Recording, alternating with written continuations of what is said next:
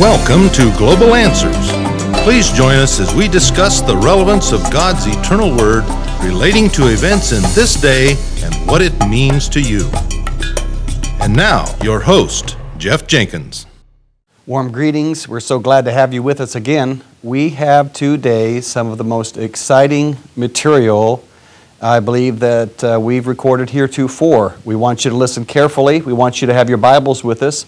We'll be offering some books afterwards. We're going to talk about the original sin. We're going to talk about why blood. We're going to talk about why a cross. We're going to talk about so many subject matters. Satan, the serpent. We're going to have some incredible time. We want you to listen carefully. We have with us today our usual guest and host, Brother Lonnie Jenkins, and a special guest, Brother Stephen Strew, as well. And we have some, as I said, some awesome material. Stephen, Genesis, the seed chapter, and we're talking about the fall in the Garden of Eden. Can you tell us more about it? That's important what you mentioned, Brother Jeff, about the Genesis being the seed chapter of the Bible. Mm-hmm. It's the word comes from the word seed. We all know all about genetic engineering now. That also comes from the word gene. And a gene, in the sense of a seed, contains information that determines how something develops. So if you plant an acorn in the ground, that genetic code will start to sprout roots. It'll start to bring forth the initial blades coming up out of that seed until it turns into this huge oak tree, and then of course reproduces those same acorns again. So that code is contained in the seed, but it's contained in a microscopic form, and it's contained in a way that doesn't lend itself to easy analysis. They've only just in the last 30 years been able to break the genetic code, the human genome, and to be able to look at DNA under a microscope and see precisely how that information works. So it's not an easy thing to break the code that's contained in a gene. And Genesis is very similar. Revelation is similar in a different way, in that Revelation is a book of symbols. And once again, you're required to break the code, so to speak. You're required to interpret what is being said through the words without necessarily taking them literally. Genesis and Revelation are similar in that way, and they're similar in that Satan hates those two books. Genesis because it says how sin started, Revelation because it says how sin will end and how Satan will end and what's going to become of him and what's going to become of those that follow him. So then, in the book of Genesis, the reference to trees and the partaking of fruit, and this can be, like it was in the book of Revelation, symbolic of a deeper meaning.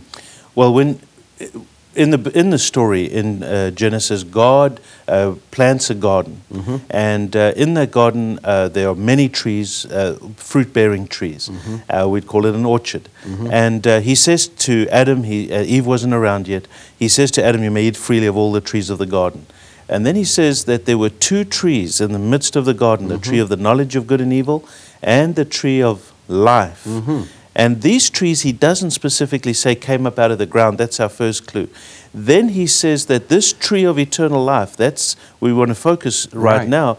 This tree, and we discover at the end of Genesis chapter 3, that if they ate of this tree, they would live forever. So this is the tree that gives eternal life. If that tree was a literal tree, well, we would surely expect to see that tree alive on earth somewhere today, because a tree of eternal life surely can't die. And so that tree must still be around. If that is so, then there would be two sources of eternal life. We know, according to 1 John chapter 5, verse 11, that eternal life is in the Son. That's in Jesus Christ.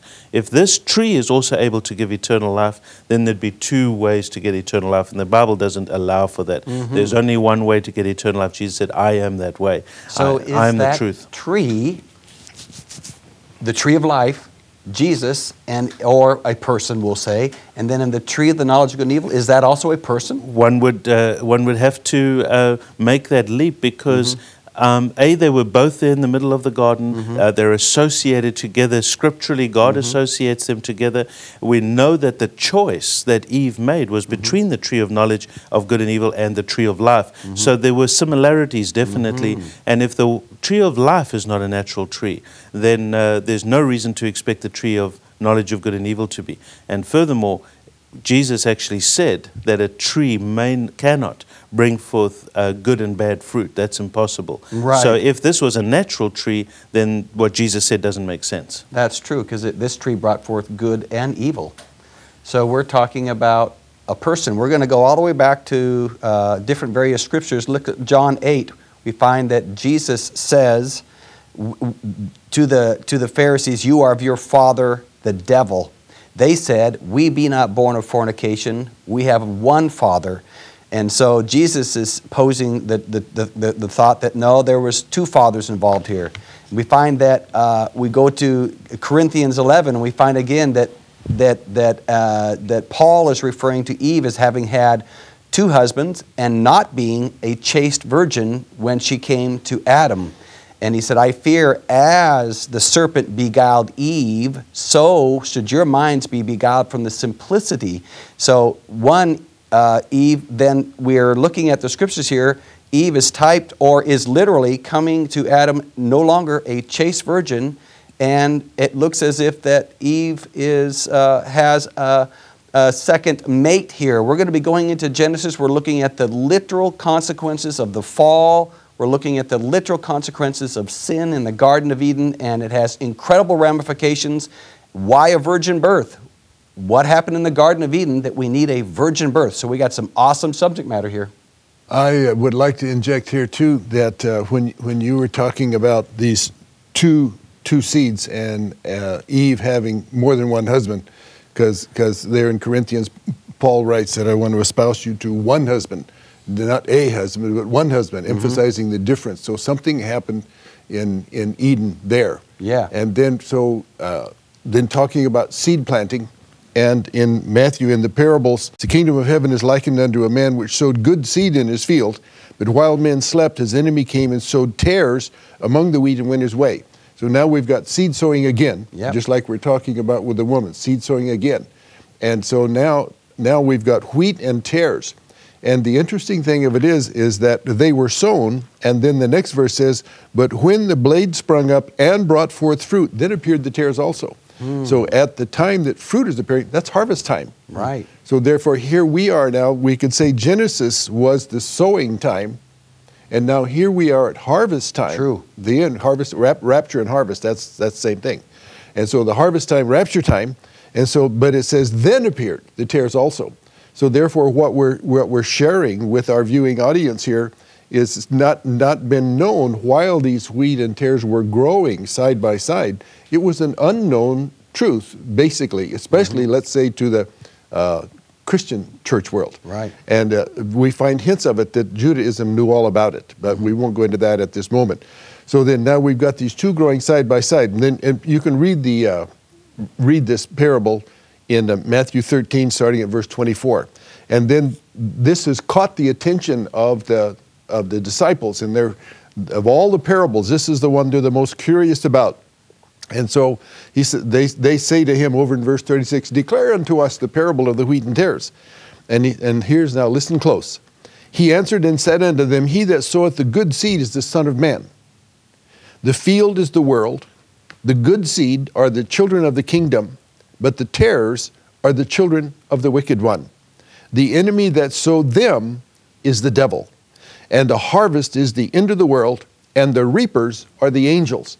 Now, we've mentioned this before in our broadcast, but the word angels is not always a big fellow in a white robe with wings on his back. Angel merely means messenger. If a man comes sent with a message from God, he's an angel. Could be a supernatural being, could be a man, could be your pastor, could be us talking to you right now. We feel we have a message from God. And so now we found that the Son of Man, who is the living Word, he has a seed line on earth, and the wicked one has a seed line on earth. And just to jump to something, the scripture says also Cain was of that wicked one. So here now we see the introduction of these two all the way back in Genesis, the seed chapter, and as Brother Stephen mentioned, that when it's in seed form, you could look all you want to in the seed, but it's very difficult to tell what the fruit's going to look like. Right. But yet it's in there. Everything that will produce, it's in the seed at the beginning. So all that the Bible produces all the way through was planted, we find in the book of Genesis. And then sometimes not clear until we get clear over, like the parable of the wheat and tare says, but at harvest time, there was two kinds of fruit manifesting here. Hey, where did this come from? And then Jesus explains the parable. The wicked one did some planting way back somewhere. And that's our primary subject, which will take us more than one broadcast to cover thoroughly. But there was some seed planting back in Genesis that we're really seeing, becoming aware of now in this age. Brother Stephen, you got some more to elaborate. I was thinking when you were talking, Brother Lonnie, that the scripture is clear that it was first natural and then spiritual. Yeah. So what Jesus is referring to in the parable form is he's obviously telling a spiritual truth, and he's using natural seeds and natural earth. Right. However, there was a spiritual form of what he was saying, in that the scripture also says that the soul is like a watered garden. So spiritually, we can be considered ground into which seed is sown. Right. Now, back in Genesis, we have the literal form of that. As believers, the scripture often uses woman to represent the believer, and Christ is the husband. Right. So as Christ is the head of the church, so the man is the head of the wife. There's this parallel between Christ and the church and the man and the wife. So the man has the responsibility of seed sowing, the woman has the responsibility of seed receiving. That's precisely what happened in Genesis, and it uses those same terms, but because it doesn't spell it out, sometimes people miss it, but it talks about the fruit of this tree. And we know that inside of fruit is a seed. And so there was seed sowing taking place there in Genesis that was going to produce fruit. And you mentioned earlier where the Pharisees said to Jesus, "We be not of fornication." They were seeing themselves as the offspring of this concept that Jesus was using about being of their father the devil. Well, there was a natural version of that in Genesis where the woman produced a fruit that the scripture says when Elizabeth sees Mary pregnant with Jesus, she said, "Blessed is the fruit of thy womb." And so that concept of offspring being fruit is very clear in Scripture. clear. And so when Eve produced the fruit that was Cain, he murdered his brother and then lied to God about what he had done. Right there in the beginning, we can see what Brother Lonnie was talking about. The seed was sown, and of course we see almost an immediate result. The fruit is produced, and it's a liar and a murderer. We would not associate those characteristics with Adam. If Adam had been Cain's father, we wouldn't have associated with. So that gives us a clue that all is not as it seems at first glance in Genesis. I want Brother Stephen in just a moment, I want him to take us to Genesis and take us to the scripture where it says, "And the serpent was more subtle than all the beasts of the field." And let's find out who this serpent is. And was he a snake, or was he cursed into a snake later on? Was he an upright being? Let's find out. And before Brother Stephen elaborates on this being that can communicate, speak to Adam and Eve, I want to read you the scripture that we've been alluding to. And then Brother Stephen's going to take us to Genesis chapter 2. Now, Jesus is arguing with the Sadducees and the Pharisees, the religious leaders of his day. Remember, no matter how much the Pharisees and the Sadducees were male in that they were priests, they typed the woman. And Jesus is essentially telling them, you're deceived. And they're not having it. They're not hearing it. And that deception didn't start here. It started in the book of Genesis. But let's look at it. It says, "I speak," Jesus said, "that which I have heard and seen with my Father." So that's Jesus saying about his Father. "And you do that which you have seen with your father." Two fathers.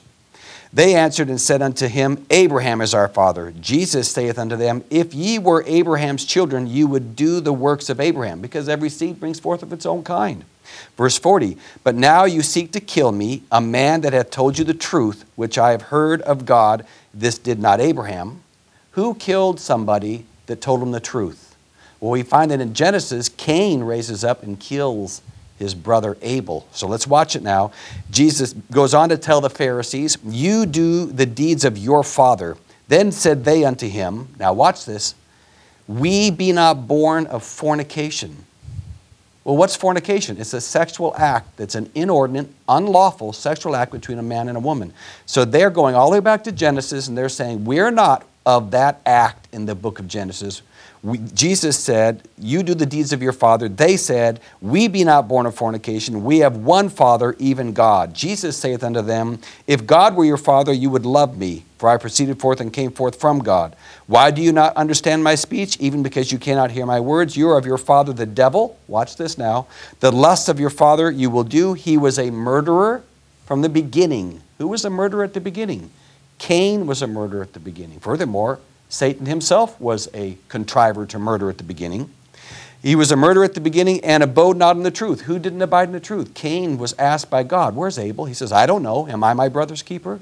So Cain lied. So who is this fellow Cain? Where did he come from?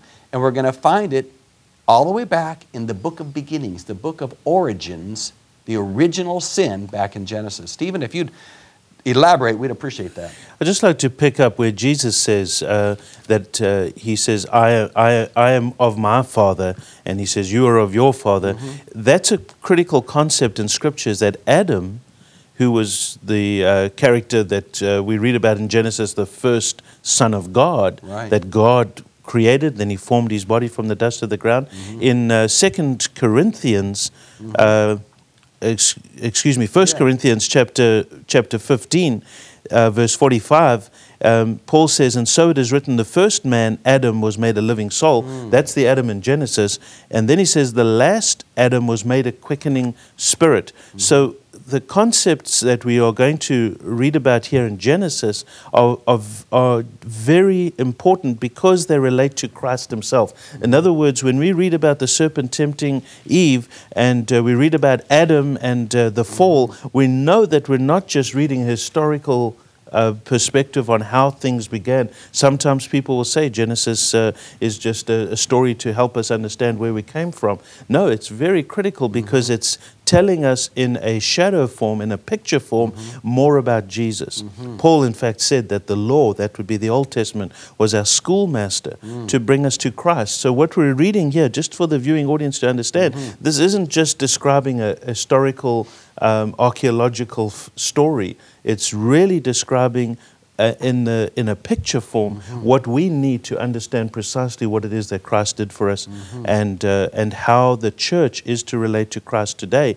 And we can use Eve as an example of what not to do. And that's what we're going to get to. So in Genesis chapter 3, verse 1, "The serpent was more subtle than any beast of the field which the Lord God had made."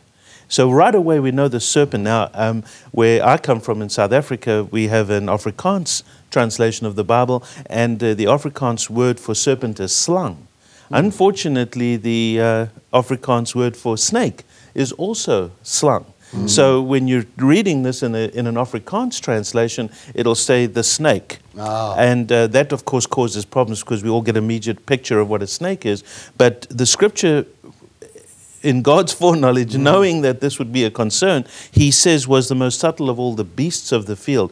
Now, if we went back into Genesis chapter 1 and we looked at the creation, and then in chapter 2, and God giving dominion to Adam over all the creatures, he differentiates between beasts of the field, and then he talks about obviously the fowl of the air and so the fish of the sea, and then he talks about the beasts of the field and the creepy crawly things, what you call insects. So in God's vocabulary back here in Genesis, there's a differentiation between creepy crawly and beasts. Beasts are primarily four-footed creatures, and so he's saying that the serpent was above, more subtle, above the normal four-footed creatures. Still an animal, but in some way superior to them. Now, unfortunately, the evidence of that has been wiped out, so we can't go back and look to see precisely what that serpent looked like. But the evidence of the passage is that he was very enticing. There was something about him physically and something about the words that he spoke which was able to put Eve at ease and really draw her into his ideas. And that's the same with sin today, is that any time we're tempted by sin, it's generally something that's appealing to the flesh. It's something that's, the scripture talks about the lust of the flesh, the lust of the eyes, and the pride of life. Things that appeal to, call it our base instincts. Right. So when the serpent came to Eve, there was something about him that was very appealing. But he was still an animal. But So he didn't really look like the normal animals. There you go. He wasn't a snake. He was an upright being, superior to any other beast, superior to a chimpanzee, to an ape.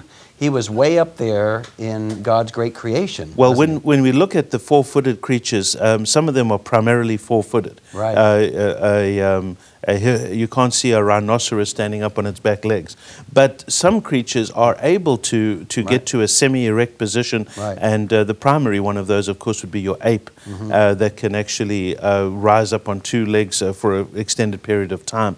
But it's still not the natural position. Their pelvic bones are not created in a way to support their weight like that for an extended period. And when they want to move fast, they get on all four legs, as it were, and they can move much faster. So this creature was above the normal beasts of the field, much more subtle. And then, of course, he had this one other quality which we don't associate normally with animals, and that's that he spoke. And then the next thing we read is he says, and he says to the woman, yea, hath God said, you shall not eat of every tree of the garden. So the first words out of the serpent's mouth, surprising to us that he could speak in the first place, being a beast, and the second, and that of course proves that he's not a snake, by the way. Right. Because if he was a snake, you know, has a forked tongue. It can't move air. Right. So a snake can't talk. And of course, if a snake had an apple in its mouth, it would be even harder to talk. So we're pretty sure it wasn't a snake.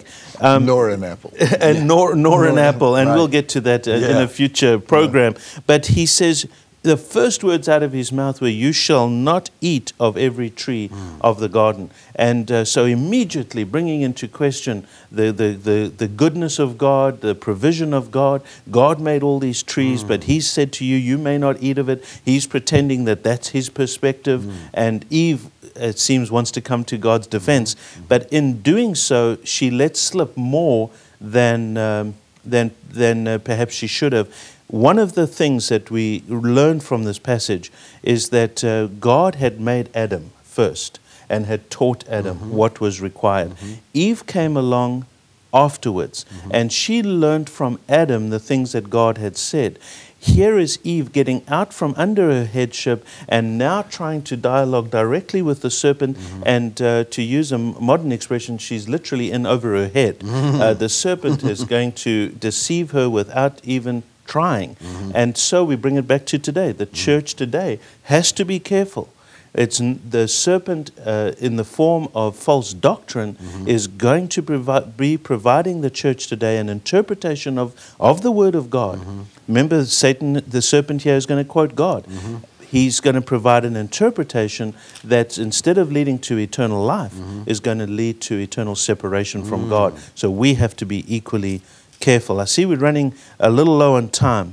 Do you want me to continue, Brother Jeff? Yes, and absolutely. just Take a few go more to minutes. go to verse 2 in chapter 3. And the woman said unto the serpent, we may eat of the fruit of the trees of the garden, but of the fruit of the tree which is in the midst of the garden, God hath said, you shall not eat of it, neither shall ye touch it, lest ye die. And I want you to notice what the serpent's response is to what Eve said. His response in verse 4, without any further discussion, no further dialogue, no further argument, he simply comes right out and he says to the woman in verse 4, you shall not surely die. You shall not surely die. Exactly contradicting what God had told Adam, and Eve now has to make a choice. She has to decide, is the serpent telling me the truth? If he's telling me the truth, then this tree that I'm looking at isn't a bad tree. It's a good tree because the one tree gave life, the other tree gave death. And she's being told it's not going to give you death. well, it must be the right tree then. I don't know what Adam meant when he said the things he said, but I'm going to trust the serpent. I'm really taken with him. I think he's an honest person. I think he's going to do nothing but give me more information, and so I'll take his word for it. And the serpent knows he can get away with that because of what Eve said in chapter 3, verse 3. But of the fruit of the tree which is in the midst of the garden, God has said, you shall not eat of it, neither shall ye touch it. If you read back in Genesis chapter 2, and we can read that again at a later stage, but he says very clearly, he says that you may not eat of the tree of the knowledge of good and evil. God said nothing to Adam about touching it. Right. Eve adds to what God said and says, neither may we touch it. The serpent says, that's it. You don't know exactly what God said. You don't have faith in what Adam told you about the Word of God, and therefore I can immediately jump in and contradict him and know that with a sure degree of certainty that I will have success. We are out of time. This is, as I said, an exciting subject matter. We're going to get to trees, and just as we've been talking about it, we're going to find the first Adam partook of a tree and became sinful. The second Adam also was partaking of a tree. He died on a cross and became sin for us. So whatever took place in Genesis, there was 2 trees here. We're going to look at these trees. Jesus, the second Adam, saved us. Let's go into this again in this next broadcast. God bless you. Bye-bye. I hope, friends, you're beginning to see that there's more to this subject of the fall in Eden than perhaps you had ever been told before. But remember that in the days of the voice of the 7th angel, these mysteries are to be opened in the last time. And we are in the last time. Many Bible truths, the Bible said, were to be sealed until the time of the end. We're in the time of the end. It is time for those things. You met in this program Stephen Strew. He gave us a message in our church, 1 hour and 50 minutes on this very subject right here in this auditorium that you see behind me.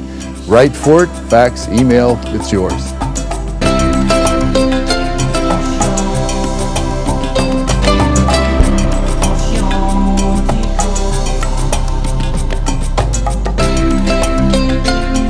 Friends, today's program is one of a 4-part series entitled The Fall in Eden. All 4 are available on a single DVD. In addition to this series, Minister and Professor Stephen Strew examines this topic in greater depth on a DVD entitled The Original Sin. Your host, Brother Lonnie Jenkins, has also written a booklet called The Original Sin, which is available free of charge. To obtain these DVDs or the free booklet, write to us at Global Answers at 1695 Stewart Road in Lima, Ohio. Zip code here is 45801 here in the USA. Or visit us on the web at globalanswers.us. While there, look for a downloadable pamphlet entitled Serpent Seed with more information on today's subject. Thank you for